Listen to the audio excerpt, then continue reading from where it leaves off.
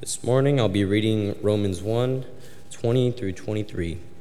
For since the creation of the world, God's invisible qualities, his internal power and divine nature, have been clearly seen, being made understood from what has been made, so that people are without excuse. For although they knew God, they neither glorified him as God nor gave thanks to him, but their thinking became futile and their foolish hearts were darkened. Although they claimed to be wise, they became fools, and exchanged the glory of the immortal God for images made to look like mortal human beings and birds and animals and reptiles. The world tries to press us into its mold and conform us to its ways. But God calls us to be holy, to be different. Being different means letting God transform every area of your life. Are you ready to be different? We are starting a new sermon series this morning called Be Different. And as we do for most of our sermon series, we have Discovery Bible Study bookmarks out in the lobby. We also have this as a PDF on our website. This is a great little resource, a great little tool to use for personal Bible study, or even better yet, to invite others into a time of opening up God's Word together. There's some questions on here. The text for this sermon series will be there, but you can use any biblical text. But this allows you to go through and kind of track with the sermons, study the Bible on your own, or study it with other people. I would encourage you to pick one of those up and to use it. Also, let me say, next Sunday, we have a guest speaker. Dr. Jeremy Beller will be here. He is the new chair of the Bible department at Oklahoma Christian. Many of us know Jeremy. He's been at the Wilshire congregation for a long time. He's adjuncted at OC, and I think at OCA. His family is very involved at Oklahoma Christian Academy.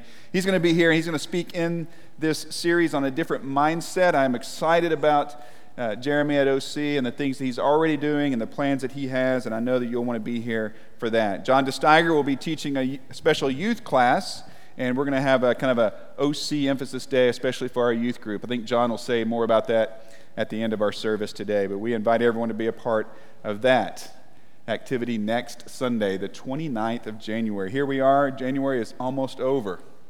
It's going fast. It always does, right? The older you get, the faster it goes. I've heard that, and now I'm living it, so I know that's the case. If you have a Bible, look at Romans chapter 1. Open your Bible to Romans chapter 1. That will be our primary text today. A difficult text, but an important text for all of us trying to live as disciples who make disciples in this world. Romans chapter 1 will be our text today. Carrie Ann and I like to walk for exercise. I have discovered that that's what people who used to play sports do to move now. After 4 knee surgeries, I've been told I can't really play active sports anymore, so I get to do like all the old people and walk. That's exciting. Woo, walk. But when it's really cold outside, we go to a local gym, and they have one of those tiny indoor tracks, and we just go in there and make circles till we get dizzy. And so that's what we do. But when you go onto this little indoor track, you can't miss this sign that's posted there. It has a big arrow either pointing left or right, and it says, "Today's track direction." And it's understood that anybody who walks or jogs on that track is supposed to go the same way.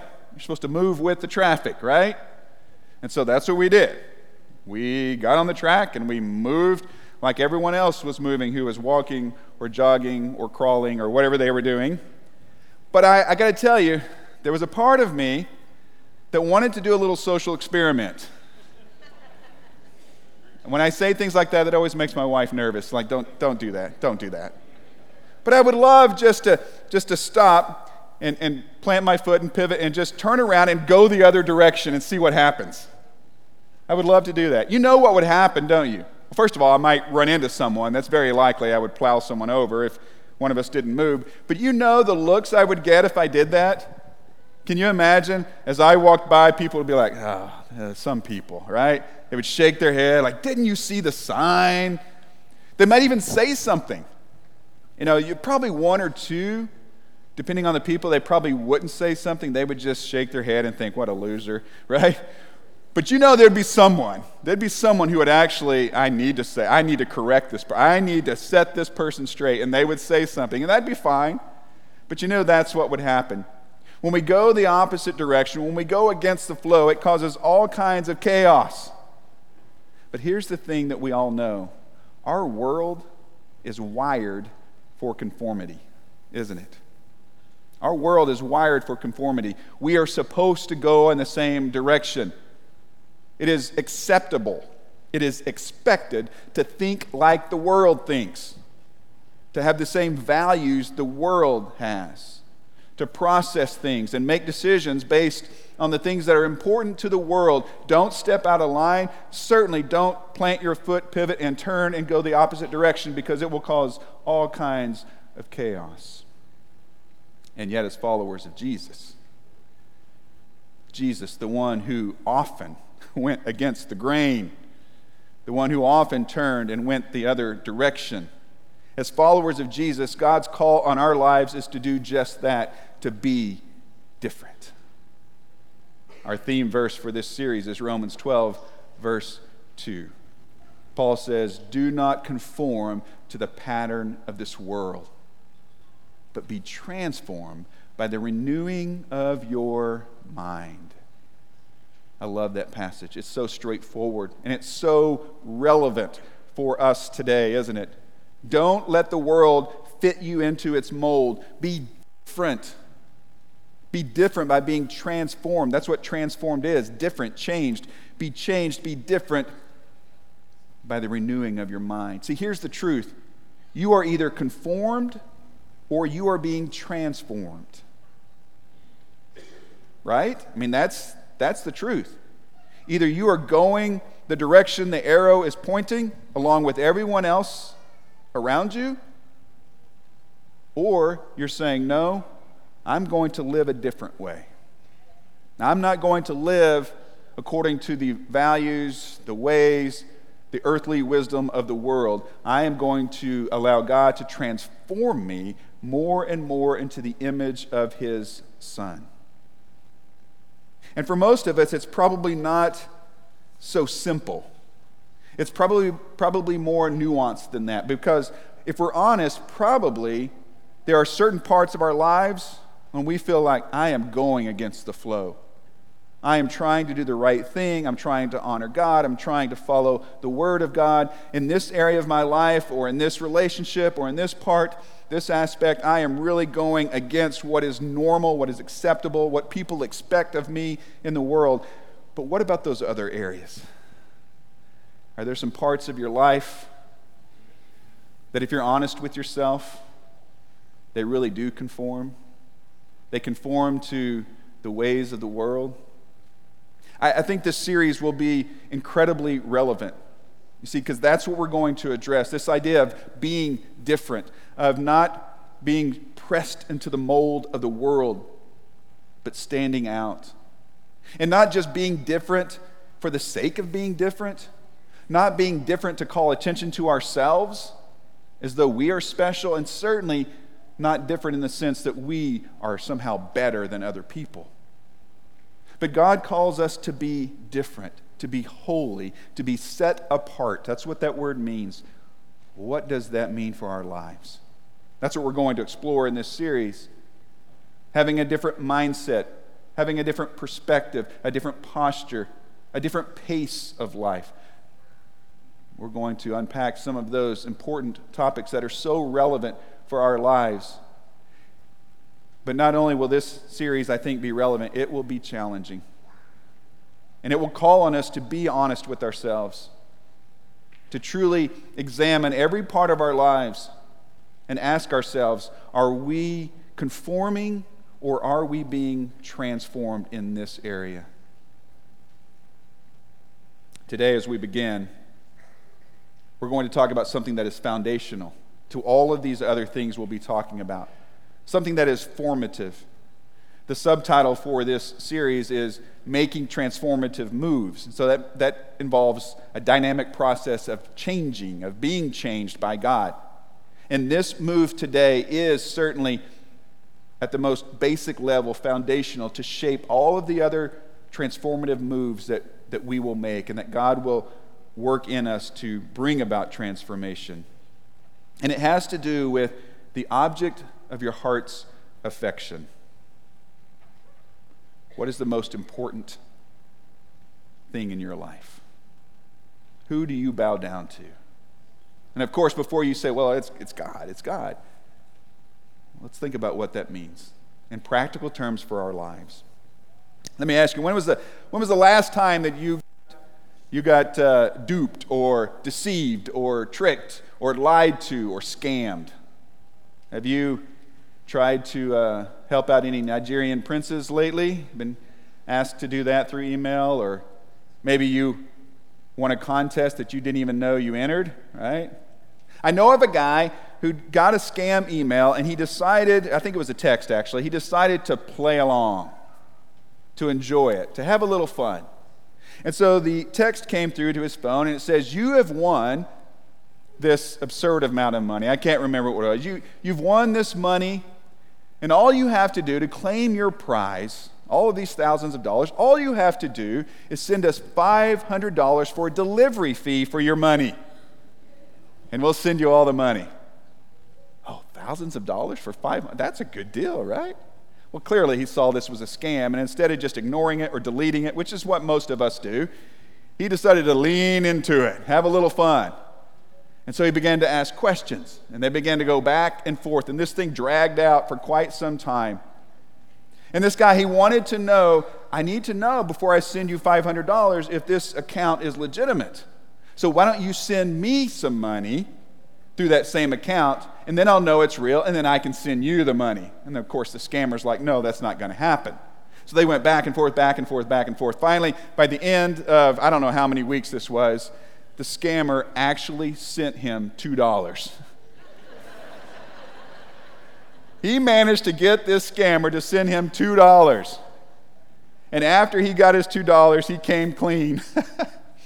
And he told the guy that he was scamming him. And of course, the scammer became the scammy, and he was not happy at all. He was not happy about that. We all know what it's like to try to be scammed, and some of us probably know what it's like to actually be scammed, to be fooled, to be deceived. Listen, Satan is the greatest scammer of all times. John tells us in John chapter 8 that he is the father of lies, that when he opens his mouth, his native language is deceit and lying. Satan wants to scam you. That's who he is. That's what he does. And it's deceit. It is deceit that starts people down a path away from God. And that's exactly what Paul describes in Romans chapter 1. That's the picture he is painting. He explains that we were created by God to worship God, to have our primary allegiance to God, to seek him, to submit to him. And when we don't do that, it means we have been scammed, we've been fooled, we have believed a lie. And so look at Romans chapter 1, verse 18, as Paul paints this picture of how we get scammed and then what that leads to. The wrath of God is being revealed from heaven against all the godlessness and wickedness of people who suppress the truth. There's one of those phrases you might circle if you're a Bible marker, who suppress the truth by their wickedness, since what may be known about God is plain to them, because God has made it plain to them. For since the creation of the world, God's invisible qualities, his eternal power and divine nature have been clearly seen, being understood from what has been made, so that people are without excuse. It's important to understand the broader context of Paul's teaching here. In the broader context, Paul is making a case for the need of the gospel, the good news of Jesus Christ. And he starts with the Jews, and he says, "For the Jews, you are the covenant people of God. You are Israel. And God has continually revealed himself and revealed his will to you." I mean, read your Old Testament. God continually communicated to his people. They have no reason to reject God, as some of us talked about in our Bible classes this morning. But then he goes on to the Gentiles. You don't have an excuse either. You're not off the hook either. No, you aren't God's original covenant people. But look around. God has revealed himself through his creation. You can see God. You can see God's fingerprints. You can see the handiwork of God everywhere around you. Have you ever been on a mountaintop or at a beach or watching a sunset or just observing the intricacies of nature and think, oh, of course there's a God. Of course there's a God. Of course someone designed this. Have you ever studied biology or anatomy and said, of course this isn't random. Of course there's a God. That's called natural revelation. And Paul says, that's what you have. God has revealed himself to you. Creation bears witness to the Creator. You see, the truth is, you were created by God to know and love and worship God. And anything else that you or I choose to do, anytime we choose to go a different direction, it's because we have been scammed. We have believed a lie. To ignore God is to believe a lie. So Paul continues to paint this picture. Verse 21, for although they knew God, they neither glorified him as God nor gave thanks to him. But their thinking became futile, and their foolish hearts were darkened. Although they claimed to be wise, they became fools and exchanged the glory of the immortal God for images made to look like mortal human beings and birds and animals and reptiles. Therefore, God gave them over in their sinful desires of their heart to sexual impurity for the degrading of their bodies with one another. They exchanged the truth about God for a lie and worshiped and served creative things rather than the Creator, who is forever praised. Amen. Did you see that phrase there? They traded the truth. They exchanged the truth of God for a lie. Paul is looking around and taking in the culture, the society, the world around him. And what he is describing is the same thing that happens today, isn't it? People trading the genuine, real God for a phony imitation of God, for a phony version of God. We see it all the time. That word exchanged is used 3 different times. Verse 23, verse 25, verse 26. They had what they needed with God. God was with them. They had the truth. They had the Word of God, the presence of God. They had everything they needed, and they did what? They exchanged it for something they thought was better. They exchanged it for a different version of what they would call their God. Something that was more appealing, more satisfying, probably something that appealed to the selfish nature that we have. Did you happen to exchange any gifts from Christmas this past year? You probably did. It's always a hassle, right? Why did you exchange some of those gifts? Well, it was the wrong size. All right? It didn't fit. I need a different size. It was the wrong color. I already have 12 Echo Dots. I don't need another one. It just didn't work out. You weren't satisfied with it. You thought you could get something better. So what did you do? You sent it back, or you went back to the store. You asked the person who gave it to you, hey, do you happen to have a gift receipt for that? Which is always kind of awkward. See, that's the nature of exchanging. What you're saying is, this doesn't fit me. So I'm going to exchange it for something I think will fit me better, something I think I can like more. And Paul says they began to exchange the glory of God, the Creator, for things that they made with their own hands. Idols and gods and statues that reflected them. You see the irony there? Rather than worshiping and reflecting the Creator, they created things that reflected themselves and worshiped those things. And they worshiped things that represented reptiles and animals and all of these other things that somehow in their minds they thought were better than worshiping and submitting to God. How does that happen? When you explain it like that, it doesn't make sense, right? Why would anyone change the glory of God?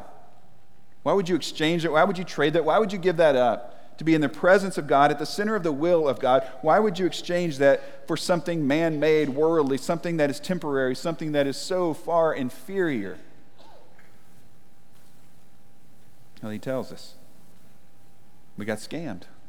We believed a lie. We were deceived. Verse 21 and 22, their thinking became futile. And their foolish hearts were darkened. Although they claimed to be wise, they became like fools. You see, they thought they were enlightened. They thought they had this higher level of thinking. And what he says is their thinking became futile. It was just spinning its wheels. It wasn't going in any direction. They became foolish. Do you remember in the garden? The talking serpent shows up. And what did Satan, who, remember, is the father of all lies, what did he use as his weapon of choice? It wasn't a piece of fruit. It wasn't the proverbial apple. It was a lie. It was deception. Do you remember what he told the woman? You won't die. You won't die if you eat this fruit. In fact, you will be like God. And later when God talks to Eve about this, what does she say about the serpent? He did what? He deceived me. He tricked me. He scammed me. You see, they got confused. Their thinking became futile. Satan knew that he could appeal to something that to them was worth exchanging what they had with God, this perfect, intimate relationship with their Creator. Satan appealed to the prideful self. You can be at the same level as God. You can be just like God. And they gave in to that lie. What about the famous story of the Israelites waiting at the mountain for Moses to come down? After God has delivered them out of Egypt through the Red Sea, now they're waiting to hear from God, and God is speaking to Moses on behalf of the people. The people are waiting for Moses. He doesn't come down. Doesn't come down. They get impatient. What do?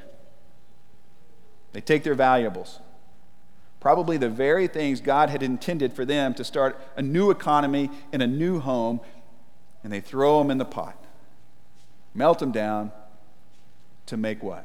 A golden calf, an idol.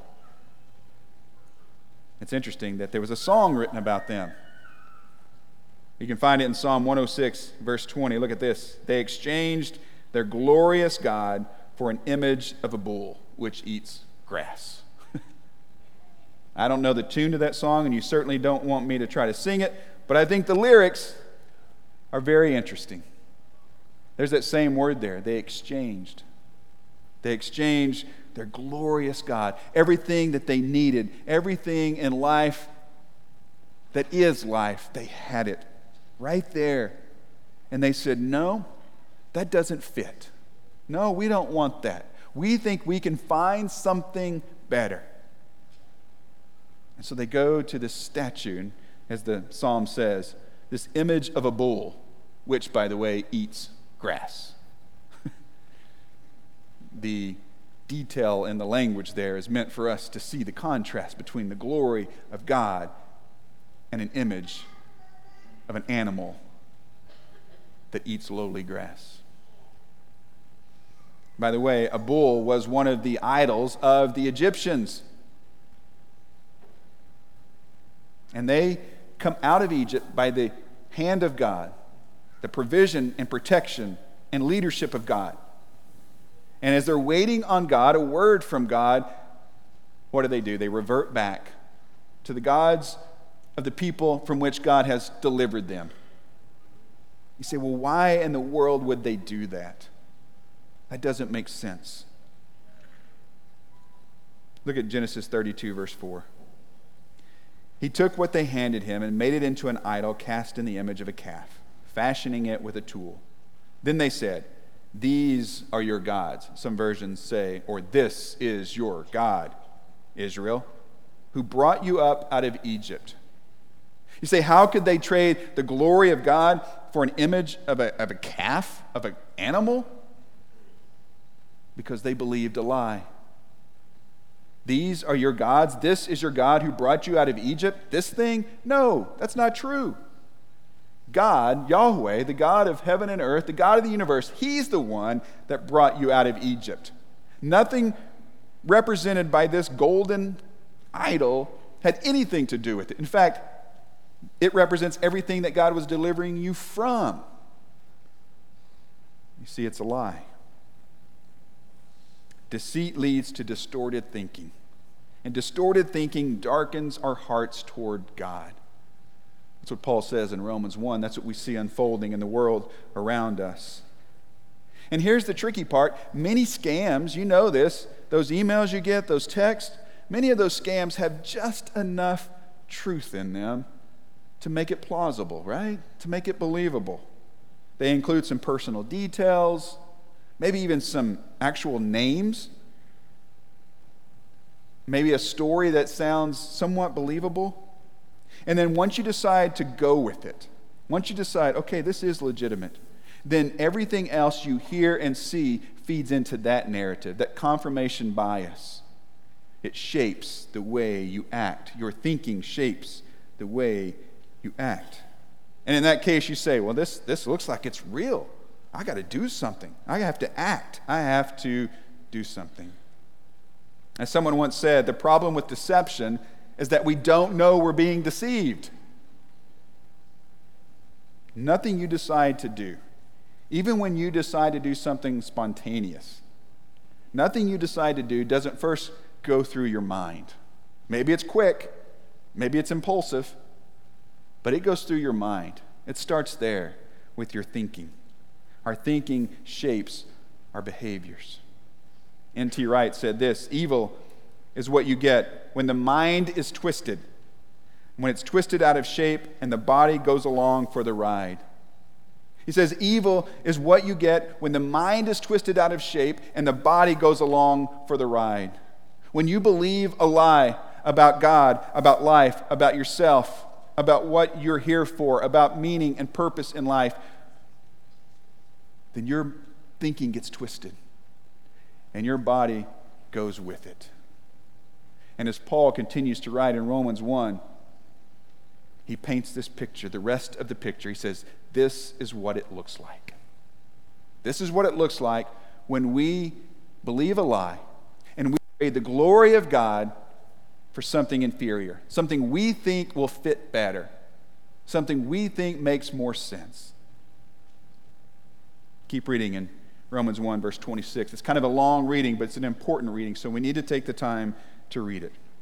He says, because of this, these foolish hearts, this distorted thinking, believing the lie, because of all of this, God gave them over to shameful lusts.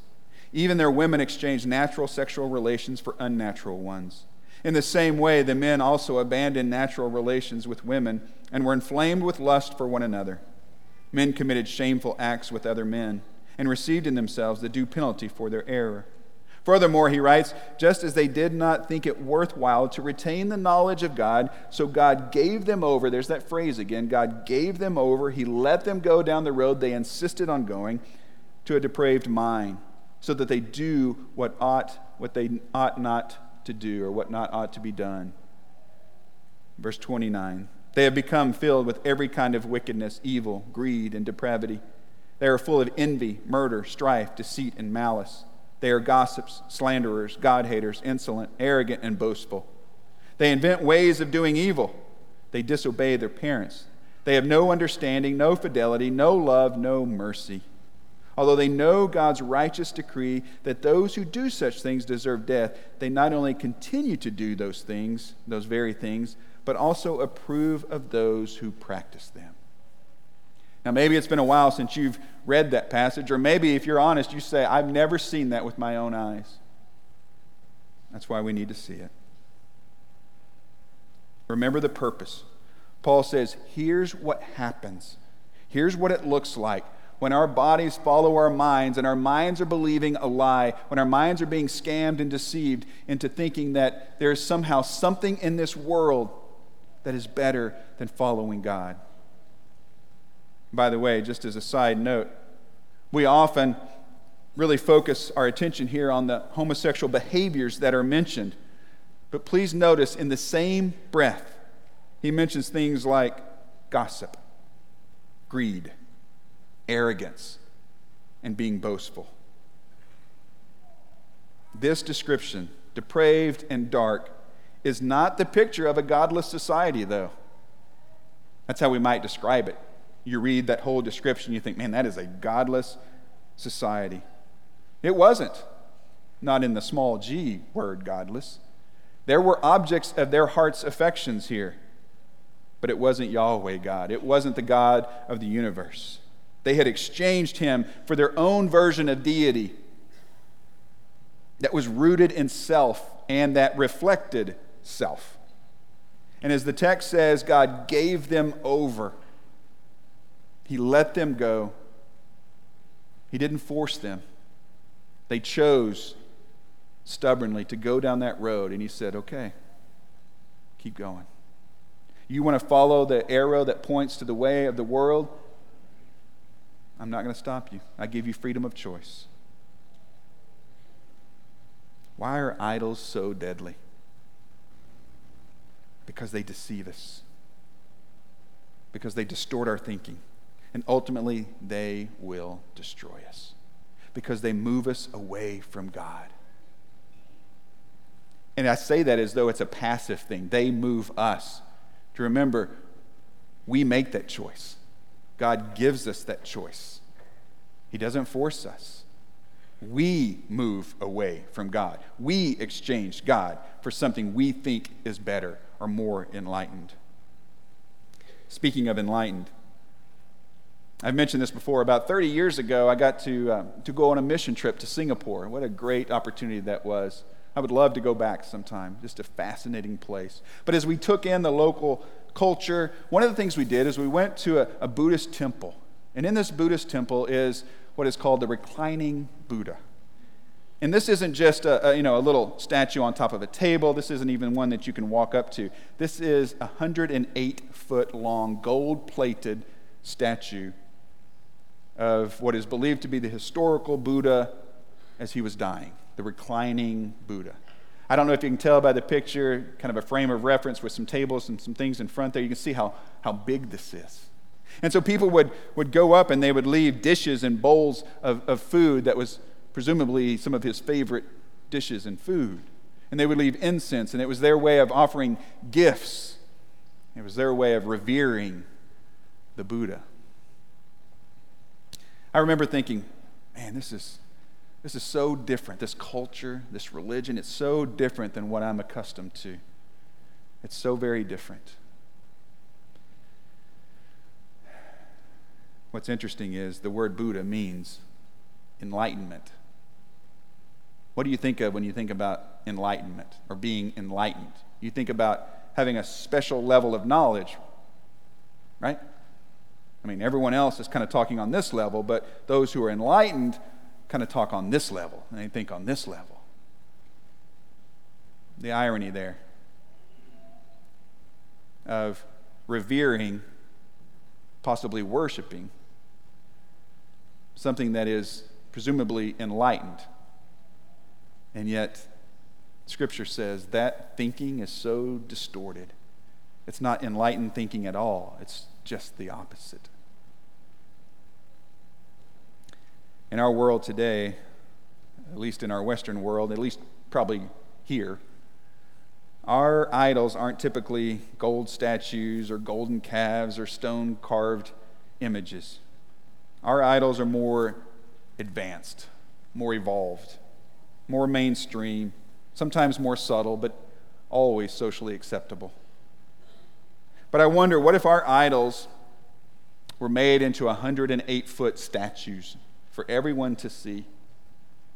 What would it look like if power and influence, if fame and fortune, sex and pleasure, physical appearance, things like material possessions and careers, even things more subtle, more invisible things like this endless desire to be approved and liked and accepted, or this desire and this need to be in control or to have power, or some other way of distorted thinking. What if it was made into some kind of massive statue for everyone to see? Now you say, that's ridiculous. I certainly wouldn't go up to it and offer gifts to it. That doesn't make any sense. And yet, I wonder if we don't live that way. Daily making offerings to our idols that we set up, idols that we build, we construct, that many of them, as Paul says about the Romans, reflect ourselves. Idols that are made in our image. Don't some of our decisions reflect that we are making offerings to that idol? Don't some of our words and choices and relationships bear witness to our allegiance and our worship of the idols of this world, the thinking of this world. We're talking about making transformative moves. That's the subtitle for this series. So what's the move? What's the transformative move we need to make? Well, it's pretty simple. Simply said, much more difficult to do. It is to move from idol worship to God worship. To move from idolatry to yielding our lives and submitting to God alone. How do you do that? Well, Paul says it starts right here with how you think, and it starts with right here with your heart. Don't believe a lie. Stop believing the lies Satan tells you about who you are or who God is or what life is all about or what you think you deserve or what you think you need. It starts with examining your thinking. What if you could do a spiritual CT scan, a CAT scan on your brain, but it's a spiritual CAT scan? What would it show? What would it reveal? If you're honest with yourself, is there a chance that there's some distorted thinking up there? Is there a chance that maybe you're believing some lies Satan is telling you and you're acting on those lies? When we get scammed with some of those scams, unfortunately, like the emails and the texts and the contest and all of those things, when you actually get caught up in those, and I know some of us have, right? I can't believe how they prey on the vulnerable. It just irritates me so much.